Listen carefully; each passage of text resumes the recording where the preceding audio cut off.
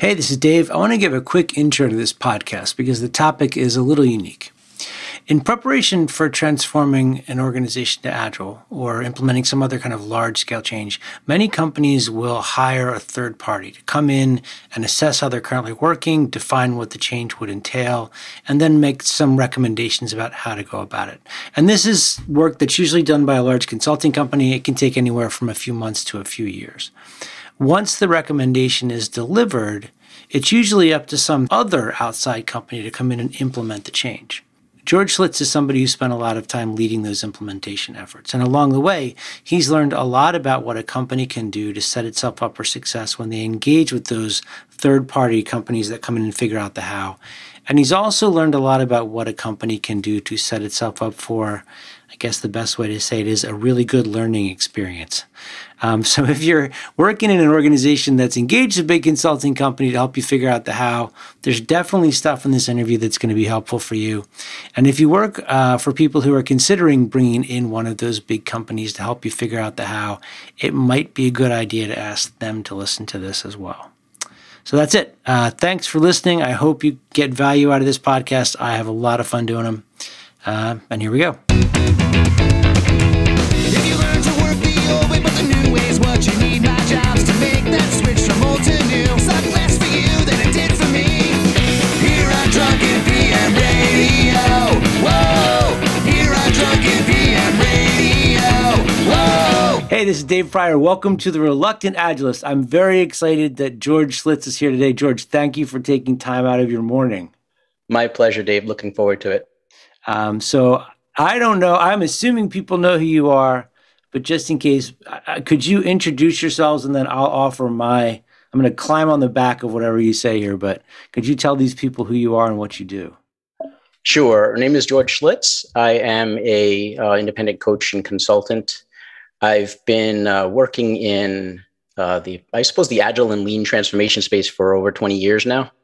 I started a coaching and consulting company during the early days of the Agile movement called Big Visible Solutions, which grew to be a great transformation company, not just an Agile company. We sold that company to a larger consultancy and eventually Accenture, which is where I most recently was. I was a managing director at Accenture and global lead for Accenture's business agility practice. I just recently left to go off on my own and take my work to clients directly in some of the things we're talking about today. All right.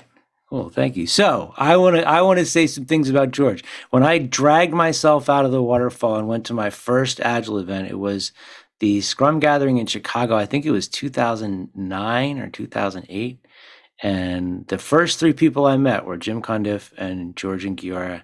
And I later got to work at Big Visible, and it is one of the highlights of my career. I feel like all of us still bleed blue and green, even though we work other places. And it's a great, just a really cool moment in time, a great thing to be a part of with just amazingly brilliant people. So thank you, George, for that experience.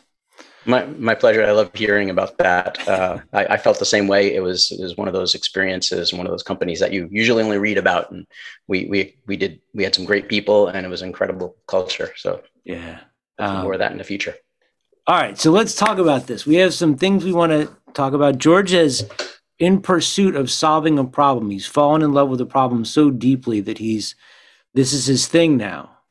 And how do you describe this problem? I mean, is it a problem or is it just a curiosity? I guess it's a bit of both. I think there are a bunch of problems hidden under this topic. And those problems are the ones I'm really passionate about. Okay. I've seen many times over the last 20 years as people are introducing things like agility, like digital transformation, they're all aspiring to be very different than they are now, especially big traditional companies. And, that problem is going about that transformation in an old school way, in the way we used to deal with change, and making it very, very big. And the challenges associated with that, I think there are different ways that I'm exploring now. Okay. So just to sort of frame this up, if you're working at an organization that's considering an agile transformation or some other sort of big organizational change, One of the things that a lot of companies do is they bring in big consulting houses to help them figure out what they're going to do.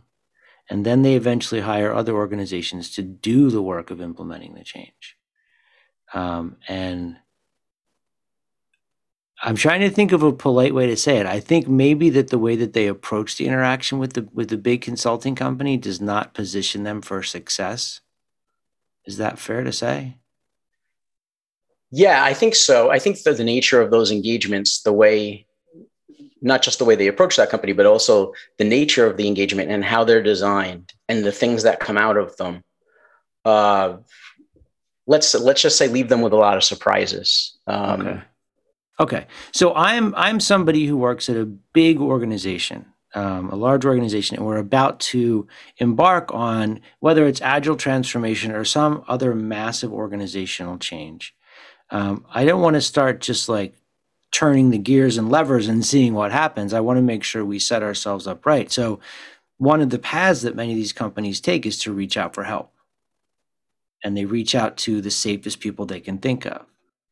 Yeah, they do. And the safest places to go for this sort of strategic advice are the large management consultancies, the ones who do strategy work, and that they are very qualified and they do have that experience to make sense of changes in the market, changes in big trends like are going on now. Most companies are experiencing the need to change in significant ways.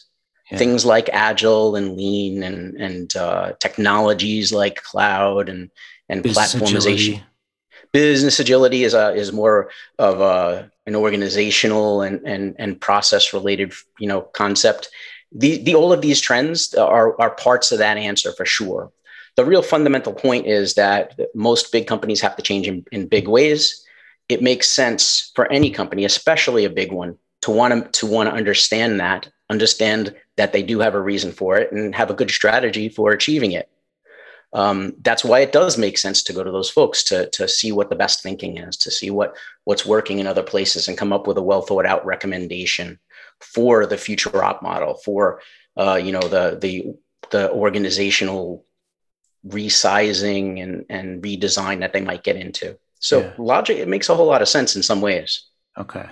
So I want to talk about in a few minutes about where it can go sideways, but first, I mean, the other options are basically they're going to figure it out on their own, which is going to take way longer and be way more expensive and disruptive for their organization, or they're going to hire some tiny firm to come in and take nibbles at it. Right? Right. And speaking as a former owner of a company that did the latter all the time, I know the challenges, and we work together doing these sort of things. So we've done a little bit of all these things actually, but that nibble one is interesting. You can create little pockets of transformation, but eventually they get squashed by the bigger culture and the bigger organizational system around it. So that doesn't work either. Yeah. So that's the thing. I mean, to me, like coming to grips with the fact that those big organizational structures, it's like they have an immune system. And you can go in there as a small firm and carve out these little pockets, like you said, but the antibodies of traditional and waterfall are going to come and attack the change until it eradicates it.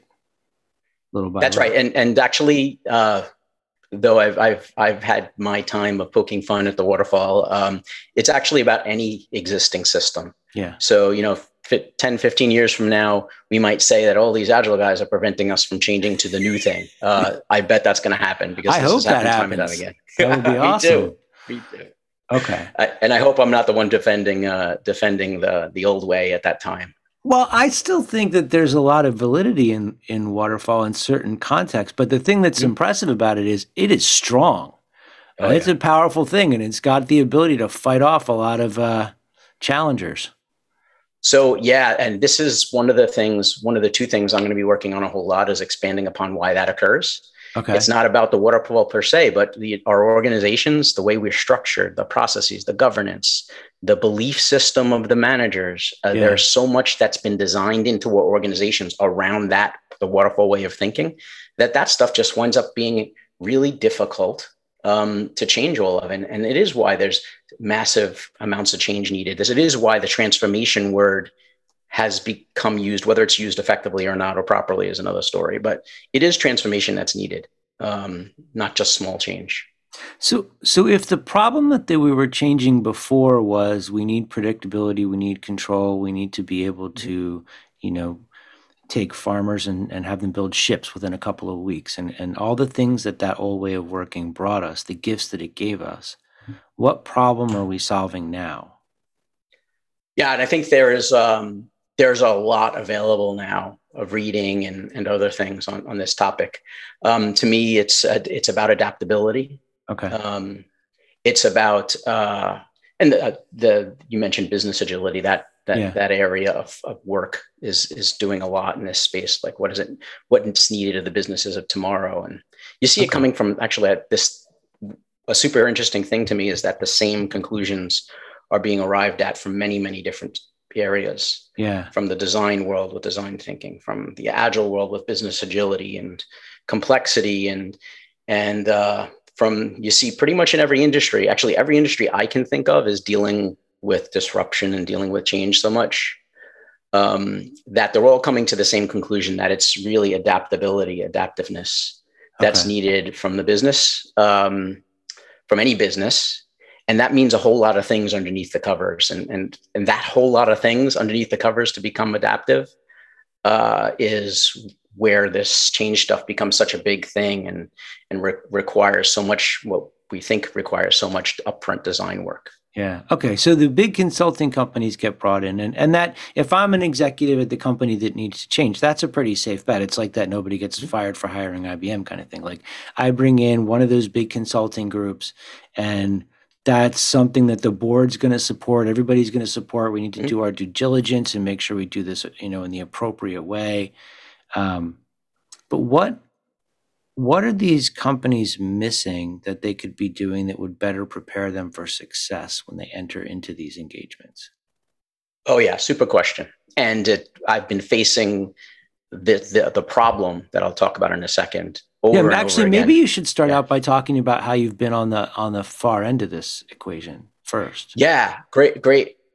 Yeah, absolutely. So whether it was back at Big Visible, where we were working alongside big consultancies as they introduced big plans for change or big initiatives, several $100 million type of product transformation initiatives or whatever, or it was in my time as an MD at Accenture, where my group, the Solutions IQ group, the agile practice within Accenture was introducing agility along as part of big change efforts.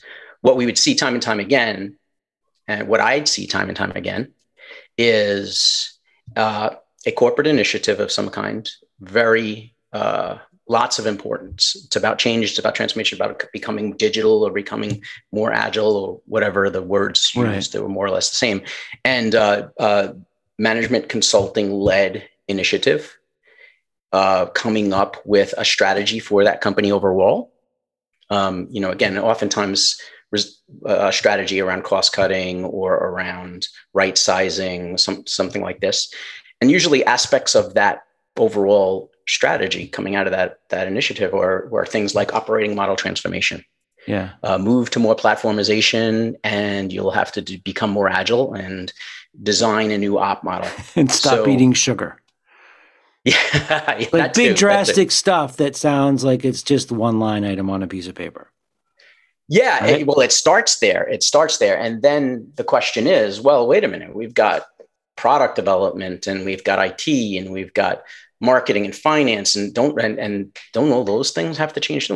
And the answer is, yeah, all those things have to change too to do this. So you wind up getting into that next stage, which is this op model design stage, for lack of a better word, operating model design stage, where the future model is described from potentially all of those perspectives. What are our business processes?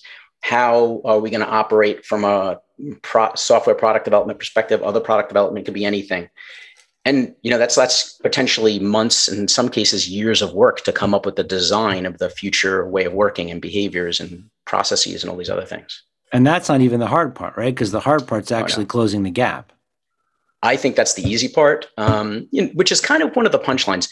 I think it's really good to go to a reliable source and get some thought leadership, get some research, get examples of things that have worked. What are the frameworks that are coming out? What are the paradigms that are gaining traction and getting some results in the big companies? I think that's valuable stuff.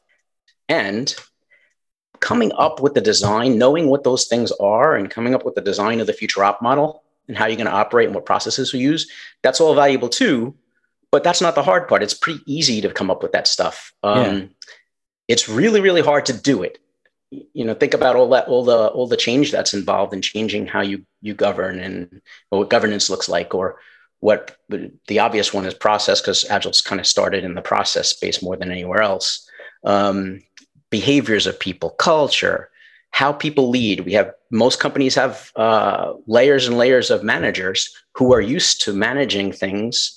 You use the word waterfall, managing the system that exists now. And we're trying to install a whole new system here. When those engagements finish, usually with a set of, documentation and op model guidance and tools and other things, all that stuff usually is pretty good. I've looked at some of the outputs from those engagements. They're pretty good. Nicely put together. And if they've done it, if they put good people on those engagements, then the outputs are actually quite high quality. But the problem is they're incredibly far away from where the people on the teams and in the functional groups are today. So they look at all that stuff and say, I don't even know where to start or how to get here. And more often than not, there's not even a plan to get there. So I have like a parallel stuck in my head, and I want to see if this resonates with you. The company decides that everybody who works at the company is going to become 100% vegan, and they're all going to sleep 8 hours a night, and nobody's going to work more than 8 hours a day. But we're not going to change anything about how productive we are. That's going to be maintained the whole time. And now we're just going to have to go do that. But if I say to one person, you've got to do it, that's going to be really hard, and I'm going to need a plan for that one person. But if I multiply that by 1,000 people, good luck. Is that a fair parallel? Like that drastic a level of change without an explanation of how to get there, and the fact that each part of the company and each person's going to need to find their own way? I think it is. And I think if you were to expand upon what it means to become vegan, I think folks who aren't vegan will also realize, holy crap, I didn't realize it's just about eating vegetables. Yeah. I was just thinking that there's going to be like there's going to be the really snotty vegans that are going to be like the lean people who are looking down on all the like scrum level vegans. That's right. And so, I think it's a great analogy, especially because of the unknown part. Like I said a moment ago, it's pretty easy to come up to even do a Google search and get some examples of agile operating models or lean operating models of these processy sort of things, and role descriptions for a product manager or a product owner or whatever the case may be. Okay. But it's not easy. You don't know all the things that aren't written in those things are the hard part. Yeah. How are you actually going to interact with other people? How do you deal with complex situations that don't fit the mold? Well, how do you change the way you interact with other people? Absolutely. Absolutely. All of these things make the problem compound dramatically. It's such a massive thing. So getting back to the scenario that you started, the one that I've seen time and time again, those companies are left with this design. And it's good because we've got the benefit is we've gotten executive leadership buy-in to a new way. But what we haven't done is clarified exactly how to get there, how long it's going to take, or how long it might take, and gotten them ready for the fact that they haven't even begun. They're literally at the starting line. All we've done is take them to the starting line at that point. Yeah, you've given them the blueprint for the building, but you haven't taught them how to build the thing. Yeah, they have the picture for the racetrack, maybe. No, they don't even have that because they know that they're going to a race. And we brought them to the starting line, maybe give them some uniforms if we're lucky, and the right equipment. And then good luck. Yeah, Go figure it out. Figure out. People self-organize. They'll figure it out. How hard could it be? Right. So that which gets us to where we're usually brought in. Wave your hands in a circle. Yeah, exactly. So we usually brought in to say, okay, now help do this. Now think about it for a second. If you're a big company, if you're any company and you spent millions of dollars on that first part and years while all this change is going on and you're suffering from difficult new types of competition, whatever, regulatory change, the list goes on. You don't have a whole lot of patience right now. Now say, hey, you haven't even begun. And guess what? you spend some money to come up with those things, but it's going to cost a whole lot more for you to actually get there because the people on your teams don't have the skills to do that. Yeah. And the managers that you have are not, they haven't been developed in a way that they're going to be able to lead and manage this stuff. Yeah, they're waiting for the teams to change everything. Yeah.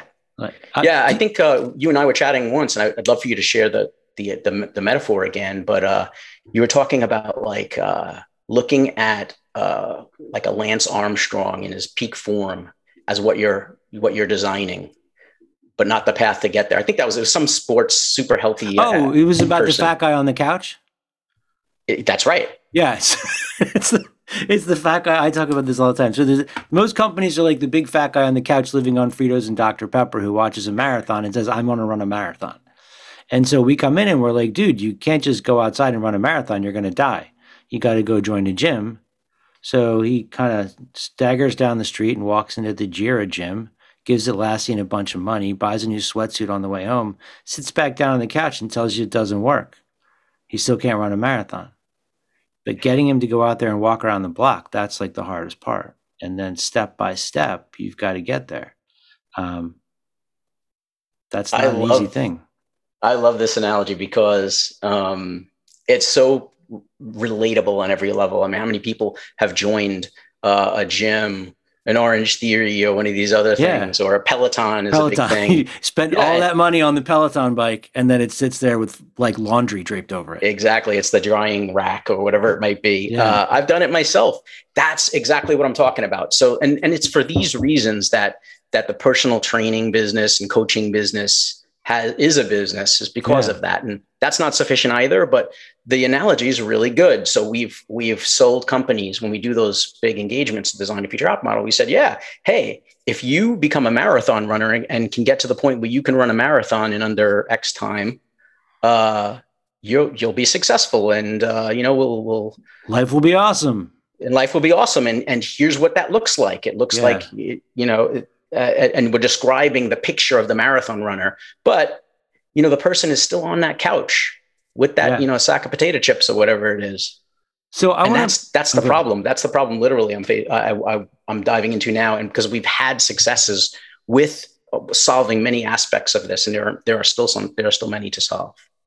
Well, I want to talk about that in a second, but there's two things that I wanted to bring up. So one is that by the time you get there and they've got the laundry draped all over the Peloton bike and an ocean of guilt from having spent all this money on exercise equipment they're not using, they're pretty burnt out already. So like the experience of going through that multi-year, planning phase of how are we going to change, by the time people show up to do the change, and we've talked about this before too, they're already tired of trying to, they feel like they've done it already because they went through the like theoretical part of it, and that can be fatiguing. Absolutely. Is this why do you think that people are in the, like, when we get agile, like I'm going to be agile and then I'm going to have this thing when I get the agile, like it's a merit badge they're going to be awarded? Yeah. I think there's not a lot in those same endeavors. There's not a lot said about that too. Like, what do you expect to get and when?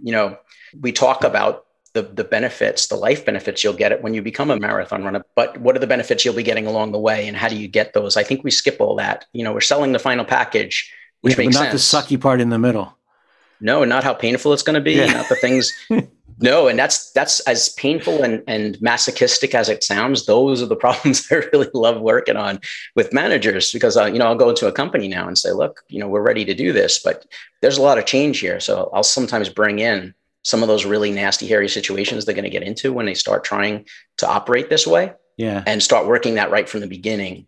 So when they're aware that, hey, you can introduce some process changes to teams, but it's actually going to require a lot of behavior changes on their part too. Yeah. And so that we're starting to build that in from the beginning, so they're not surprised by it and just react poorly later. So then you're talking about engaging. I know that when I first started doing transformation stuff, I'm assuming it was the same for you. It was really going at the team level, but then there did seem to be this change where everybody recognized you can't just do that. You have to go to the executives too.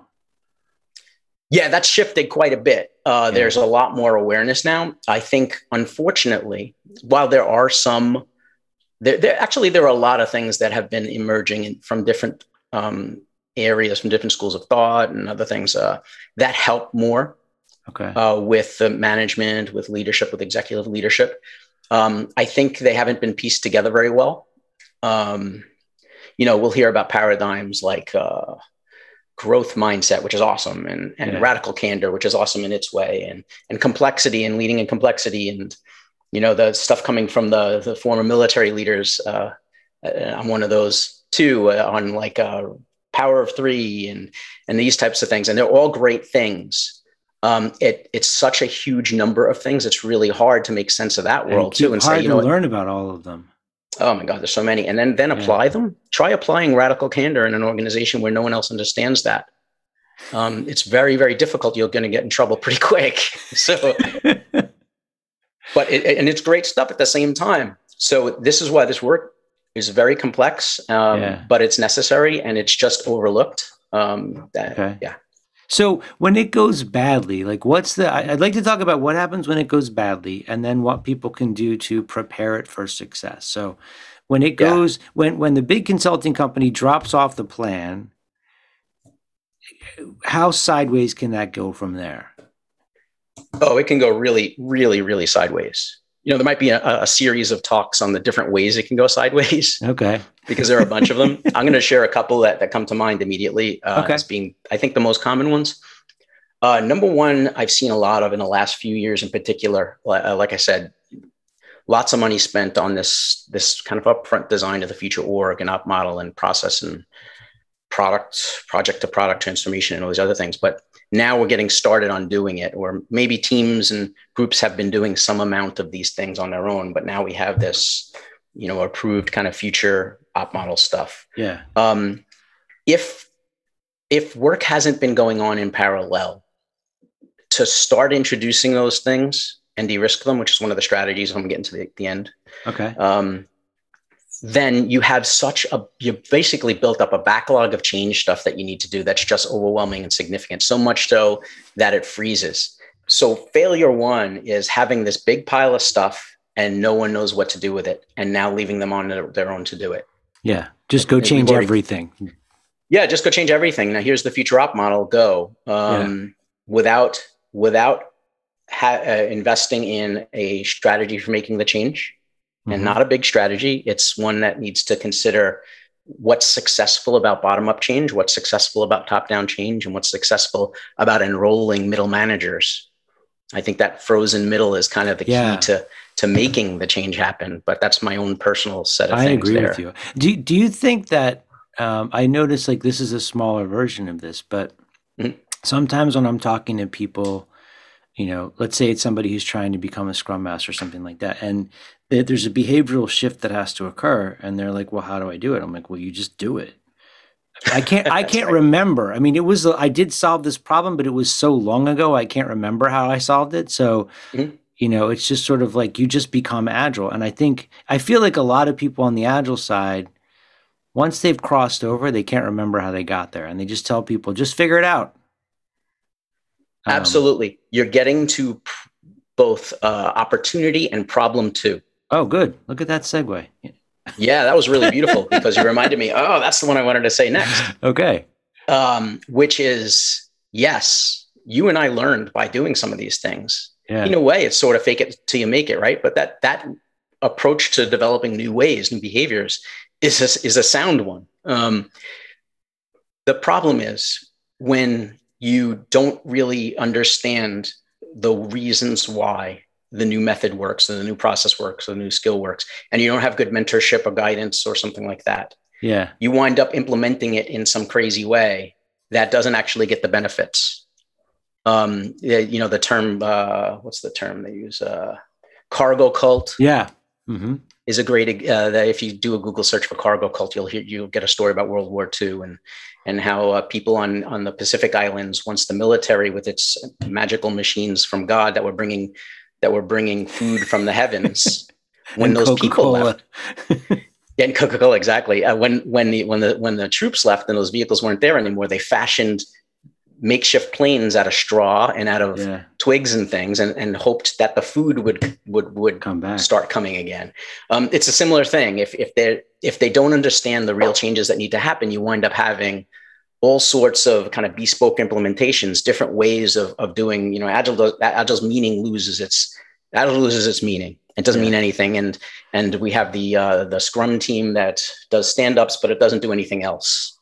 And the 30-person team over here, you don't actually get the benefits because all they've done is use the titles and use the names of things and applied them to the same old way of doing things, more or less. I talked to somebody yesterday. He told me that at this company they work with it, they had switched over to Scrum and started doing stand-ups, but they had not formed teams. But they were working in sprints. I'm like, okay, that's great. Right. That's right. Sounds like a future client.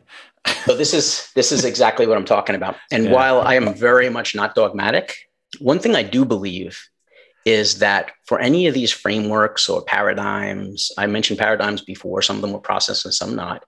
For any of them, this is where I like the work of a guy named Ackoff from the systems thinking world. He talks about a system and how any system has essential properties. Without one or more of those essential properties, the system just isn't that thing. Like a car is not a car unless it can transport you, and there's a number of other properties. Right. Like I think any of these paradigms have essential properties. Do you have to be perfect at Scrum to do it well? No, but there are some things that if you're not doing them, you're really not doing Scrum. Yeah. Like a retrospective. Having a team is probably one of those things. Yeah.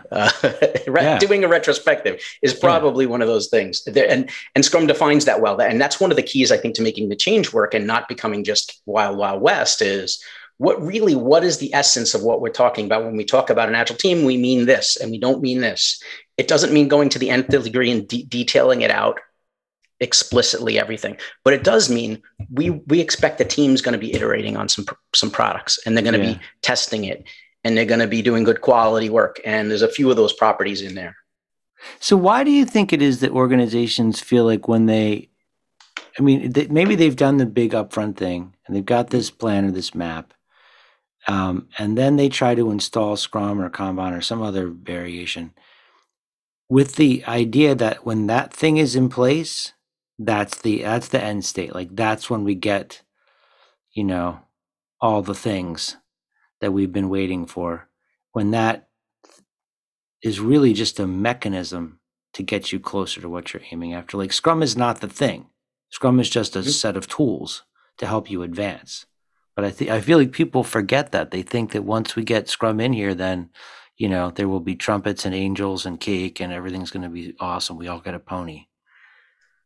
Yeah, and you can replace the word Scrum with Lean Startup or Safe or Lean or Design Sigma, thinking, whatever you want. Any of these things, these kind of panaceas. And the people who created them probably don't believe those things. But that's what happens.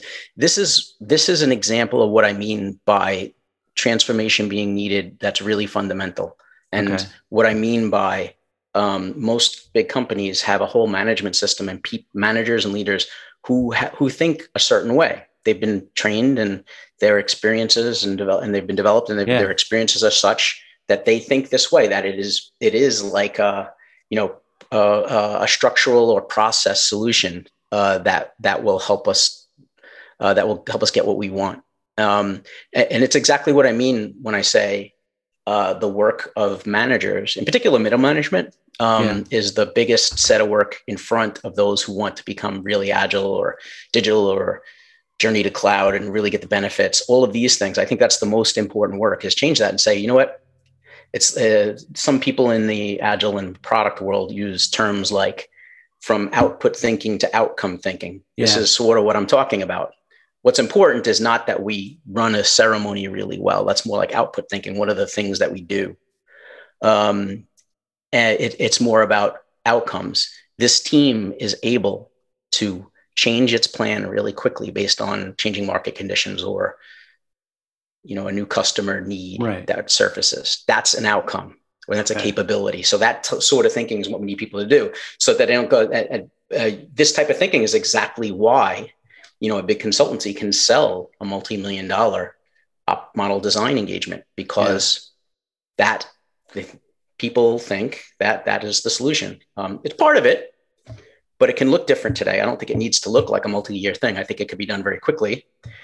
In fact, to be quite candid, in the times I've seen those engagements, The materials have been very sound, like I said. So there's some Right. value in vetting them and coming up with consistent things. But there is nothing novel in any of them that came out of any of them. It was all stuff that was, that Pre-existing. people can get for free. Yeah. Yeah.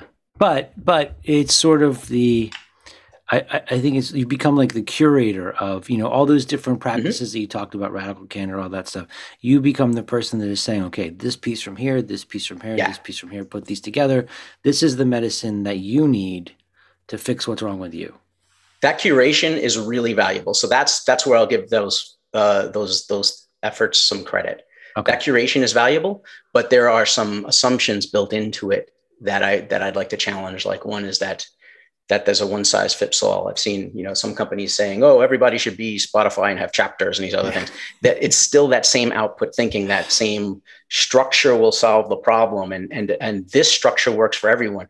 Guess what? Every one of those methods, whether it's Scrum and or XP or otherwise, comes with its own pros and cons, its own challenges and benefits. Yeah. And they change in any particular context. Any team context, they might be different. Some more suited than others. Like, one of my favorite examples, I work a lot with operations groups and security and things like that. And, it's really common for a company to say, oh, we love the Scrum stuff or the safe stuff, so we want the whole company to do it. And they get to the operations group, which is handling single requests, complaints from people and problems and vulnerabilities and whatnot. And they say, oh, do all these planning meetings and retrospectives and stories now for everything. And guess what? It doesn't fit. Right. Now, if they're really, really, really inefficient, then it might be better than what they had before, but they need a slightly different answer. So I'll get back to what I was originally saying, which is that it seems that curation goes a little bit too far. What we should be doing is helping what is good guidance versus bad, and helping people apply the right things in the right contexts. When you do that, I think you're okay. And then people need help in actually doing that. How do I, instead of reading this book and doing everything in it, how do I apply the things that are going to help me and my team where we're at, which is the problem the bigger scaling frameworks have, like SAFe and others. There's so much stuff there.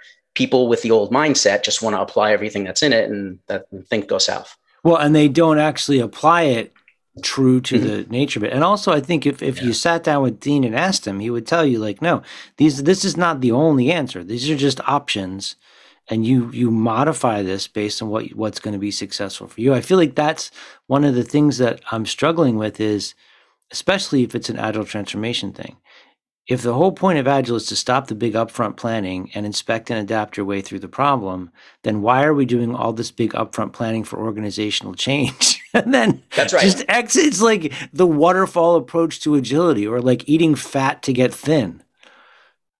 Yes, exactly. And this is where the principles are much more applicable and need to be applied to lots of things, to how we approach change. Big change doesn't make sense. Big change the old way takes too long. By the time you're even done designing it, things have changed so much that it doesn't matter anymore. So you just wasted all that time and money. It needs to be smaller. Okay. It can't be everybody do what you want. It can't be purely organic. Maybe there are some, I can't say it can't. There might be some cases in which it can, but for the most part, big companies aren't going to be successful with purely organic, purely ad hoc sort of change. I think there's a mix, and depending on the type of company and the type of business and the people and all that, more or less of either of those will be the right thing. Okay. This is why, just going and following a framework. You mentioned SAFe and Dean, that SAFe had its roots in some roots in agility and some roots in the rational unified process before it, which I was a big proponent of back in the day. And that the rational unified process is actually wonderfully customizable. It's all this learning about how to do originally good object-oriented design and things like that, and eventually very a bigger thorough methodology. Yeah. And it says everywhere in it, you're supposed to take the stuff that will help you. And some of the founders even wrote a book called The Rational Unified Process Done Right, I believe. And they did a very agile process using what was the RUP, but they took a very bare bones version of it because that's what they needed. Yeah. Problem is, no one did that in practice. The reason why no one did that in practice, in my belief, is because, again, we had people, managers, leaders, all who were still thinking in this very design it and do what the design says. So they see all that guidance says, well, I'm getting worried if I'm not doing this step over here, I better do that too. SAFe experiences the same challenge. And it's not about SAFe. It wasn't about the RUP. It's about the fact that people in their companies don't have the space for it or the time for it or the skills or the mindset to be thinking about that and to be figuring out which of these pieces. It takes someone with expertise in the method and all the challenges to figure out which parts of this process should we be doing. So that winds up being too much of a burden for people to do. So they wind up doing the whole thing. Yeah, I want to try to give an example of this. So if you think about a PMO in an organization that's used to doing things in a traditional model, now when we switch over to Agile and my team starts giving them burn down charts and stuff like that, they can't reconcile that with the program level reporting they think they have to give to the executives. And even if the executives understand that the reporting is going to be different, nobody bothered to tell the PMO, you don't have to do things the same way anymore. And if they did tell them that, then that makes the PMO have to figure out like, oh crap, how do we make this stuff work together? It's easy for you to tell me, go have a daily scrum and I can go do a daily scrum. But if you tell me I'm going to have to think about it and figure it out and adapt it, and it's going to involve that level of engagement, that sounds like a giant pain in the ass. And it would be easier just to stay uncomfortable the way I've been for the last 10 years. Absolutely. You just shared a perfect example of what I'm talking about when I say we designed the future thing, but we haven't helped with the path to getting there. Yeah. A PMO is a structure and a process and a culture even that has been in place to optimize the company as it is right now. It works. It's part of the DNA of that company, the way it works, the way it lives, the way it thrives. Now, if you're introducing a different way via this Agile virus, for example, or Lean, It doesn't really matter which one you do. Now, that doesn't align anymore. There's work to do to reconcile that. Should we eliminate the PMO? No, I don't think so. Not necessarily. I mean, I think you have all kinds of options in front of you. Right. Should we, at the same time, should we make it just the PMO's burden and now figure it out? Hey, may figure out how it works. Again, you have an option to do that. I think there are better ways than that, because without changing the mindsets of the people in that PMO, they're just going to install other types of governance and other things that looks like the same governance of the past. Is your story written in the tool? Mm-hmm. Check. Instead of, hey, what does governance look like? What does risk management look like in an Agile world? It doesn't look like making sure your docs are in order. Right. It looks like, are we iterating? Are we understanding and learning from the customer? Is our quality high? These are more outcome oriented. So I think that a successful PMO of the future is going to be also changing to look more about outcomes and capabilities. Are we achieving them? Than it is about the more traditional types of output things. Like, did you check off the box on all the traceability and the code check-ins and these other things and the tasks, and definitely looking at things like throughput, but these are more outcome things. And solving new problems with new solutions instead of new problems with old solutions. Yeah, absolutely. Absolutely. Okay. But that's just one example of an existing aspect of many companies, of many systems that needs to be part of the change too. And it's why it's so big. It's very rarely part of the documentation. And when it is, unfortunately, I usually see the same, rather than getting people who are experts in the new ways to help design that with the PMO folks, it's usually what you said. So, hey, figure this out. So they'll just come up with a new check. So they haven't actually changed or improved the PMO. Yeah. They've just adjusted which things it's looking at. Which isn't really, I don't think, anybody in the organization's fault, because if you only taught me how to use like spoons, and now you hand me a fork, I don't understand the fork. I don't understand why I'm supposed to have it. But now you tell me I'm supposed to use a fork instead of a spoon. I can't eat soup with a fork. So I don't know how to do that. And it's like, we don't teach them how to use these things. We just expect them to figure it out. Absolutely. Absolutely. And so it isn't their fault. They're doing a good job based on what they've been asked to do. It's that we're changing the game now, and they need everybody involved in that game needs to realize we're not playing this sport over here anymore. We're playing this new sport. And we have to talk about what that new sport is. And we also have to talk about how do we gradually or quickly change the rules and the measurement systems and the scoreboards and the fan base and all these other things that have changed too. Yeah. Because they all do need to change. So let's expand that just for a moment and now say, okay, let's say even the PMO does a good job about that. What about the people who were the customers of the PMO's information, the executives? Right. There you go. And they were asking for, hey, what time, cost, scope, how are we doing on our the reporting that they might have been used to every quarter was around completion of things. what are they expecting something new now? Are they expecting to see what the teams are going to be giving them? Things around outcomes, things around achievement of other things. Now, they might be better, but they're not going to be ready for it unless you're working with them as well. Yeah. And they don't know that they're supposed to be asking different stuff and looking at different stuff. I mean, where the thing that you were saying something earlier, and what struck me was it's almost like what you're asking for is to rewrite the DNA or the genetic code of the company from the ground up. Like the way that leadership looks at everything they do, the way the company is structured on a deeply internal level. And that's not a process thing. That's a much deeper, I mean, you got to get deeper inside people's heads. And that, to me, that's like that last mile is got to be the hardest part. Yeah, I actually think that's, I think when we talk about the other types of engagements, they've only gone the first mile and it's the rest that's in front of them. Yeah. So I do think it is, what we're talking about here is modifying the DNA of companies to be really transformative if we need to change significantly. Now, the question is, one of many questions is, can we do that real time while things are going on? Do we have to design a new thing and build it from scratch alongside or within or something like that? So this is another really interesting area. Can you do that? Can you change the DNA of something that already lives, the system that already lives in this case? Because I've seen companies that have been making progress on that. It's really hard to do. I've also seen other modes happen. Can we create a new ship over here? Yeah. Now on the new ship, you don't follow any of the rules of the old ship, none of them. And now we're building that and we're experimenting and we're learning about different behaviors and other things. And when something old seeps in there, we'll say, is this okay that it seeped in or not? If not, it gets out. We got to kick it out because this is a new ship we're building. And then more and more people move over to this new ship. Now there's a figurative new ship. It's not literally a new building necessarily, but that can be done as well. It's just one option, but it's it's an interesting one because it might help a lot of companies. So that kind of brings me back to something you were talking about earlier. So let's say that somebody went out and built this new ship, right? So Menlo Innovations, Spotify for a while, they built the new shining example of the thing, and everybody's like, oh my gosh, that's freaking awesome. We need that. Mm-hmm.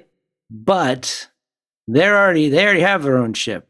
They've invested in this ship for 100 years, and then the board's going to be like, yeah, that new ship's pretty freaking awesome, but why don't you just turn this ship into that ship?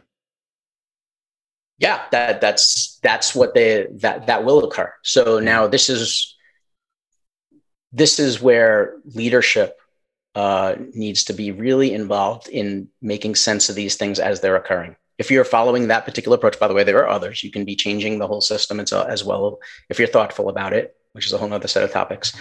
But you're actually getting back to that. How do we change this existing one? It might not make sense, might not make business sense for everything to move to that new, where the new ways are the same. So we might have, this is where the thinking around multimodal and stuff comes up, which I think is interesting, but it winds up being too simple or too you're either X or Y. You're either agile or you're not agile. I don't think this is too easy an answer and results in all sorts of other problems. But how can you do that? So yeah, I think it makes sense to want to change the big existing ship, right, in some way. Now, but how do we do that? Let's be thoughtful about it. What are the things that are changing that can actually make an impact in the existing ship? I'm working with one company right now that's doing this, and they started this new group because they're moving more towards like platformization and whatnot. They've had products, and some of them they built and some of them they acquired, and they're like, well, you know what? We believe now that though these products have all done their own, we actually have this opportunity to provide services to people that are more genericized based on this, the capabilities of the products that we originally had. Really common to want to do that.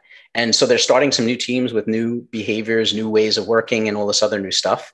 And meanwhile, we have these other teams that are kind of owning the existing systems. And like, what about us? Shouldn't we be able to improve too? And I think the answer is absolutely yes. It's just maybe at a different pace. And let's focus those change on the problems they're having. So I do like gradual change, and I love making improvement, not about introducing SAFe or Scrum or these other things, but rather about becoming more capable. What does more capable mean for this particular business unit or this particular group or even team? Yeah. Now, what can we bring in to solve that? Okay. If it turns out on a particular team or in a particular group that they need something significant, like a real significant way of working change, like introducing Scrum is a pretty significant change if they're traditional, if they're waterfall. Then let's do that. But making it thoughtful, making about the outcomes we want to achieve, not about introducing the process.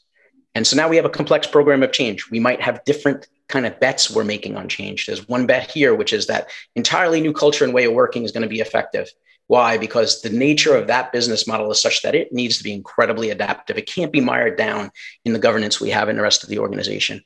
And managing risk is something that was done a different way, but we do that in that bubble there. Now, we have our existing business, which still needs to be run, but it needs to be a little leaner, or maybe even a lot leaner. That winds up just being a slightly different approach to change within that group. Let's always focus it, though, on outcomes and capabilities. Okay. Figuring out the right mix of that is squarely the work that I do now. All right. So you have more of these problems, a couple more, right? And then after we finish the problems, we're going to show you how to avoid them. So it's not just that we're showing the car wreck, we're showing you how to not get in the car wreck. But go ahead. Yeah, exactly. Exactly. We started with the first one, which is just design upfront problem. That was pretty obvious. Then another one is there's not a clear path. We talked about that. Without that clear path, we wind up having a lot of groups just doing what they think that document says, what they think that model should be, what they think Scrum or Agile should be. Yeah. When they do that, they start developing a new meaning for those words. Now, two big problems with this is one, there's no consistency. Like, Agile means a Scrum meeting, a 15-minute meeting every day over here and nothing else. And then over here, it means something, completely different. And you wind up having a situation where teams can't make sense of each other. And they're actually probably just doing the same thing they always used to do, but with new names that actually make it harder to get information from anybody. So it winds up being worse than you were in the first place. I'm laughing because I'm thinking of all the places I go with like, hey, we're totally agile. We switched to squads. Exactly. My personal favorite one, this is still a problem actually, is when I have a first conversation with someone that says, yeah, we're agile. We're using Jira. Yeah. Or, the first thing goes to what tool they're using to track their things, which is the last thing I want to hear about. If you're, that's, I know that there's all sorts of challenges when I run into which isn't a diss on Atlassian. It's just the fact that people buy the thing and they think it makes them different.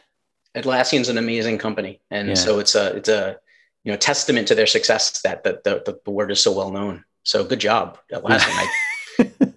I've seen great implementations of Jira, but what I'm talking about here is, are these people agile or not, which is a different question. Right. Yeah. And by the way, agile or not doesn't mean anything to me. It's more a matter of how agile there's no such thing as zero agile except for when you're in the grave. That is when you're completely not agile. I want to pick a fight on you. I would say that the people that tell me they're already agile, they're done. That's zero agile. When you've achieved a level of agility that you don't need to change anymore, and you're an expert in this, like you've achieved enlightenment, and you're going to go get a sandwich now, you're done. You're not agile.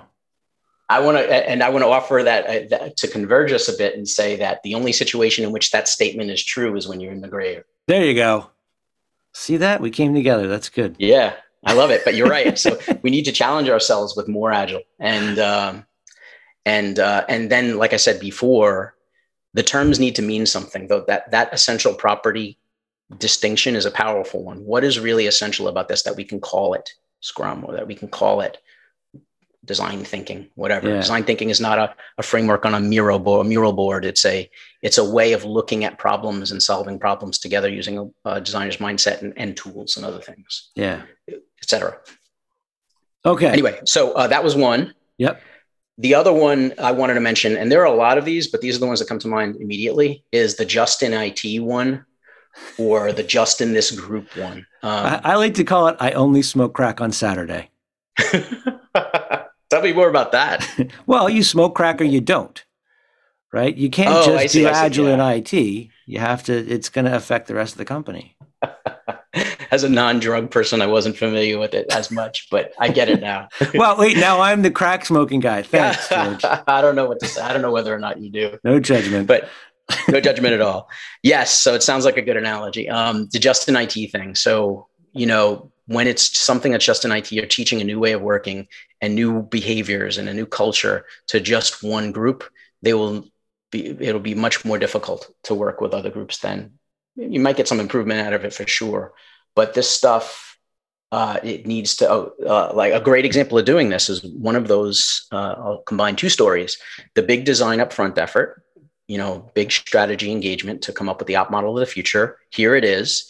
And here are all the new roles, and baked into that new op model is, if this is a company where there's a big IT organization, maybe it's not a product company, it's a different kind of company.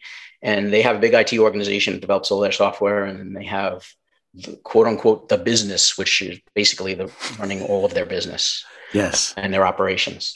And now they've come out of this method and said, here is the new IT operating model. And all of these roles over here that you see with the word product in front of them, product manager, product owner, whatever, those roles are you guys. You got to fill them. Now, they haven't enrolled any of these folks. They haven't helped figure out how close are the people in the quote unquote business to filling these roles of being capable of it. They've just said, here's the model.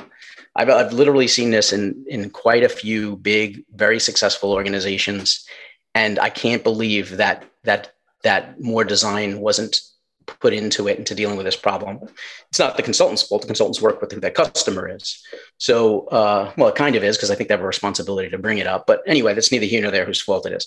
The point is, this is one of the things to avoid, because it'll just result in massive delays and problems, similar to the ones before. Those people have full-time jobs. Is it always a business person who should be a product owner or product manager? No, I think that's an unnecessary generalization, and probably a problematic one. Yeah, to me, that would be like when people say that the project managers become scrum masters. I mean, some project managers are horrible scrum masters. Absolutely. Yeah. Those generalizations I find to be really dangerous.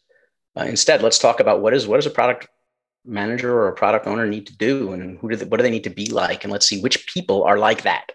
But that's hard, George. I know it's hard. You can't read a checklist, huh? I mean, well, that's I think this is where people get a little fatigued. They're like, oh God, like, can't we it's just faster. Just have the HR move them over. Yeah. So, and if the reality were that it should be that way, then it should be automatable by a script, and that person shouldn't have a job. Yeah. So there you go. And the reason why I believe managers have jobs is because they have to do difficult things like this. But now again, to a separate topic of what is the manager job? Well, maybe the people like that are slotting folks into other roles without even talking to them, just to give them the benefit of the doubt. Maybe they're doing that because nobody explained to them why, like, every action you take, you should approach with, like, conscious intent. Like, why am I doing this thing? What is the reason for it? And if you did that with that level of care, maybe it would help you not just slide people across into another job title. You'd actually put some thought into it. I couldn't agree with you more. Couldn't agree with you more. And you're introducing another distinction, like we talked about before. There's all these great distinctions coming out from the leadership and change world.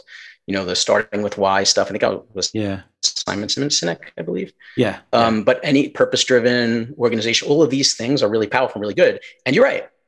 Like I said before, we have management cultures and systems of managers and populations of managers and leaders who simply haven't been developed that way, and that wasn't important. Yeah. And we need to rectify that. I think, like I said in the beginning of this talk, I think the biggest amount of work is with that management, the management layers between teams and the top executives who tend to be visionary and not have to do that sort of thing. Yeah. Okay. So we've outlined a lot of reasons this is going to go horribly badly. So if I'm like an executive and I'm listening this far, I'm pretty depressed right now. So what can you do to make these people feel better? Are there things you can suggest to them that would enable them to be better prepared, either coming into the big consulting firm engagement or coming out of it, to make this stuff more effective or make it work better? There are a lot of things. And if I listed all of them, I'd probably be listing all the things. Really long ass podcast. It would. And I'd be describing the work that I do all the time. So I'm going to give a few of them that are more kind of bite-sized, at least on the surface, they're bite-sized. Okay, cool. If nothing else, it'll give you something to think about and start doing. Cool. Number one, if you're in a transformation initiative that is focusing a whole lot in designing the op model of the future, like we said before, there's some benefit to that. But if you're not de-risking that thing actively, the longer you go without actively de-risking, and I'll talk about that, that means in a moment, the more risk you're piling up in a big bundle of wrongness. Okay. Because it's good to come up with general good process guidance, not model guidance. But in every context, it's going to be tweaked. It's going to be a little bit different. And because the more stuff you put in there, the farther away that deliverable is from where people are today, they're not going to know what to do with it. It's going to be too hard to do. Okay. That's recommendation one. By de-risking, how do we do that? Well, let's start taking aspects of this and vetting it. There are, we've learned a lot of stuff in the lean startup world around experimentation. There are different experiments. We can bring people through tabletop exercises. That's a lightweight, low cost test, and say, how would this work in your environment? What are some of the challenges? And that was one of the things we did bring into one of the engagements I was thinking of. We at least said, okay, that thing's moving along. Keep going. You spent a lot of money. You got to get some great deliverables out of it. Go ahead. Right. Can we start a de-risking thread where we're starting to vet some of these ideas to see what we might run into when we're delivering this thing at the end, when you guys are delivering that design at the end? And that actually wound up being helpful. So that's one thing you could do, pretty easy and low cost. I want to ask a question about this. So just to clarify, when you're talking about de-risking, like testing something out using a lean startup approach, this isn't about it's right or it's wrong. It's about what happens when. Right?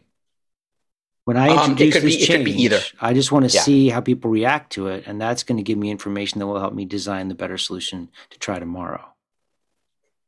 Yes, it could be that. It could be about the former thing too. When I think of experimentation, I think of what possible hypotheses I have, and I like the guidance from Lean Startup on what are my riskiest assumptions. Yeah. What's my riskiest assumption about this idea of changing process or changing org structure? A real example. We're putting a lot of weight in this product manager role that we never had before. It's a real example. Yeah. We're relying a lot on this future role. Do we even have people who would be who have the skills to do that stuff or not? I run into that twice a week. Product managers, product owners who don't even understand their job. Yeah, exactly. Great example. So now if I go and I test and I say, given these are the things you need to do, who do we have to do that? Yeah. I run into it all the time too. And if you're designing that in, and by the time you're actually done with this new op model, you'll have a huge amount of stuff to make that happen. And if your executives, the leaders, the people who have paid for this are expecting you to now change your op model and deliver upon this new model that's kind of making promises about what it will and won't be capable of doing, and you don't have that role, you're going to be in big trouble. Yeah. So now from that experiment, maybe we learn really quickly, holy crap, we don't have a lot of this. What's our next hypothesis? So we know we don't know it, but we know we need it. Is there a way, could we develop it? Are there some people who have a certain set of skills? Do I now believe that a person with this set of skills and personality attributes and other things and knowledge could be good at this? Well, let's test it. Let's try it in this group here that really might need it. So now we're actually starting to potentially introduce these things rather than talk in different ways of testing. We can talk about it. We can actually give it a pilot. Pilot's another kind of test. Yeah. And see how it works. And now while that design is going on, we could be trying it out. We could actually be starting to make the change happen. And we could be informing, if they're open to it, informing the continued design and say, you know what, this doesn't work, let's change it. Yeah. In the situations where I've been able to try to do that, get approval to do that, that's worked tremendously because we were able to make changes while the big thing is coming up with its design. Yeah. Cool. So that's another thing. So that's the kind of test and de-risk. Yeah. Lots of methods and ways to do that. But the point is, while you're coming up with your hypotheses about how to operate in the future or how to organize what behaviors you need, let's start trying some of that stuff and see if it actually has the results we want. If it actually tackles, if we have the problems that we're assuming we have, even when we're pulling those things in, et cetera. Cool. Okay. One. Number two. Leaders and managers, leadership and management. There needs to be an active thread on what does this change mean to leaders and managers. So how do you test whether you have this? Well, one is, obviously, is there anything that involves leaders and managers other than the steering committee to which that this effort is reporting? our executives, our senior, I'll talk about senior leaders and I'll talk about middle managers. It's an overgeneralization of the layers. But by senior leaders, I'm meaning executives, maybe SVPs and above, that these are the top stakeholders are approving things and setting visions and such. And everybody else I'm calling middle managers, from senior managers all the way on down to above the team level. That middle management, we often call it as the frozen middle in some companies. Yeah. Are there active efforts going on for those people to do some work? Literally, I'm not just talking about Agile for managers. That's the beginning, if anything. I'm talking about literally working threads of work going on that are about preparing them for the new.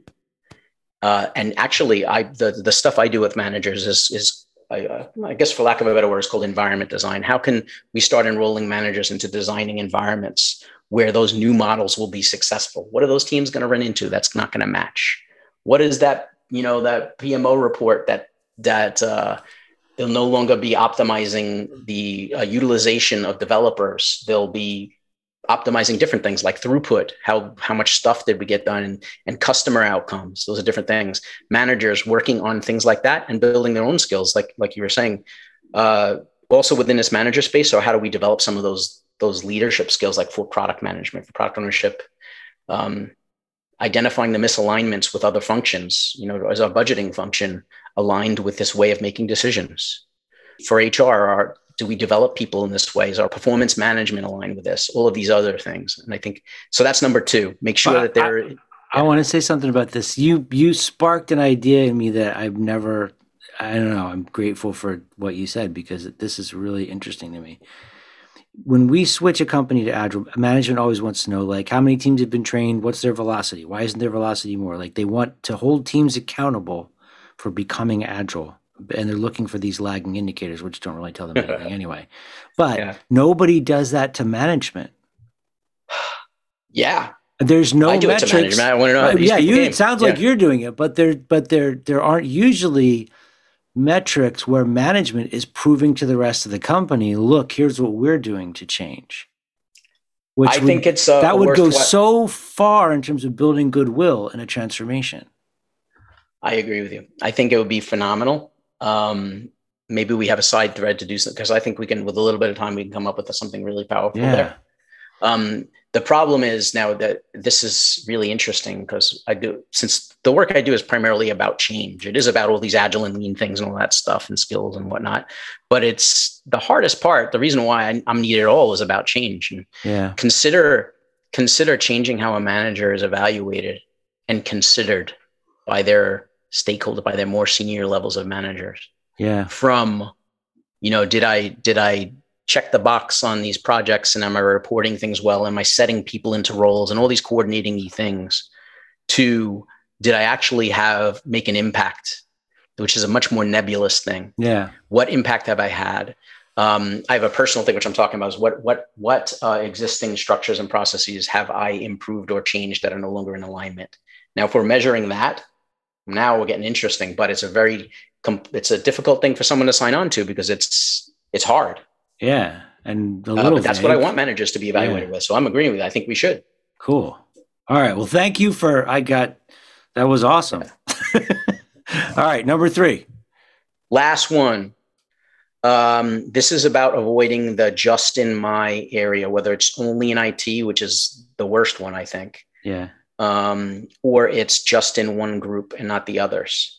If you're doing this stuff, doing transformational change in a business unit or in a particular group, I get that, and we should do that, but we have to also have a thread that's talking about the greater system, the bigger organization, and saying, at a minimum, what is it doing? Is it transforming the bigger system? Maybe not, but at a minimum, it's saying, what the heck is going on in this one business unit, and what needs to be going on to make sure that the bigger system allows that business unit to thrive. In a way, this is the same as number 2, because it's technically the managers who should be doing this, just more senior managers. Literally, it's how do we take the stuff that we're doing and learn from it in this one business unit or this one group, and decide, should we be doing this elsewhere? Or even if not, what needs to change for us for those new behaviors, for that new process, the new way to thrive. And otherwise, this is exactly what causes the common transformation, initial excitement and buzz, and everybody wants to be part of the cool kids over there in that group because they're agile and lean and design thinking and whatever else it is. Yeah. And then eventually to plateau and regress is because we're not doing this work because we're trying to drive cars on muddy roads that haven't been paved yet. So this sounds to me like we can't see how it would fit. Sort of like when people say, well, you can only use Scrum in software. Maybe that's not true. And maybe the organization, this thing that we found works here could apply in other parts of the organization, but maybe we have to change their shape a little bit for it to work, right? Absolutely true. I also know that Scrum doesn't just work in software, as you know too. And those conclusions are the ones that happen because of this problem. Yeah, because of this problem. So that's what you're saying. So yeah, I totally agree. Now, I also think that there are a whole bunch of other answers for different types of contexts. Like Scrum is wonderful when you have a team that together needs to come up with some stuff in a complex environment. Yeah, like build a product together. You know what? Not as good a fix for a context in which it's not really about a team coming together to build something together. Yeah. It literally is more individual type of work. I think there's a better way to optimize that type of system. More lean, the lean world comes with these sort of things. Yeah. But you're right. I think that oftentimes we say, Scrum doesn't work here, whether it's in a different function or it's a different team. Oh, Scrum didn't work for us. Yeah. Well, the reasons why are probably not about Scrum. They're probably about the things that exist in that didn't allow it to, that needed to change. And it doesn't have to be Scrum. I was just using that as an example for anybody listening. It's a great example. Yeah. Cool. Yeah, that's my third one. Lots more, but we can maybe do other talks on those. Yeah, we've we've gone a little long on this one, which I don't care. I've had a great time talking to you about this, and I'm super appreciative of you sharing your brain for this. If people want to reach out to you to dig into this stuff further, what's the best way for them to get in touch with you? You know what? Just reach out on LinkedIn, I think is the best way to get connected. Okay, cool. I will make sure to include a link to your stuff there. George, thank you very much for this.